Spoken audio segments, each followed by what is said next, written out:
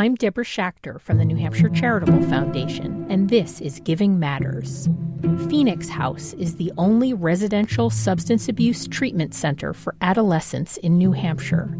Orion is sober and in recovery with help from Phoenix House. When I was younger, I picked up drinking and smoking pot. By age 15, I was into prescription painkillers. It was so bad. I didn't really have a choice but to go to rehab. I had no idea what recovery was. I just knew I couldn't stop getting high.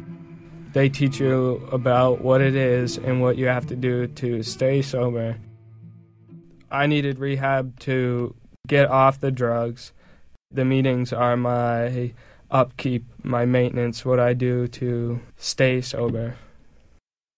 I went there when I was 15, and I stayed sober for 2 years.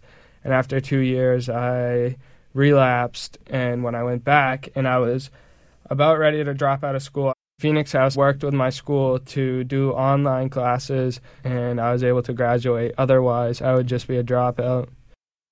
So right now, I work full-time. I am planning on going back to school.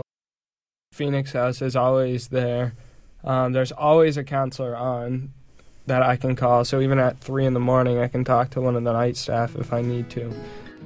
I go back to volunteer there because I like talking to the kids and letting them know, like, you can have a life sober and to give it a shot. Try and go there to maybe convince some kid who is just as stubborn as I was that, hey, you know, you can have a second chance. Like, there's more to life than drugs and alcohol. This is the first day of my life. Treatment saves lives. Giving Matters is a co-production of New Hampshire Public Radio and the New Hampshire Charitable Foundation. For more information about Phoenix House and other nonprofits featured in this series, visit the Giving Matters page at nhpr.org.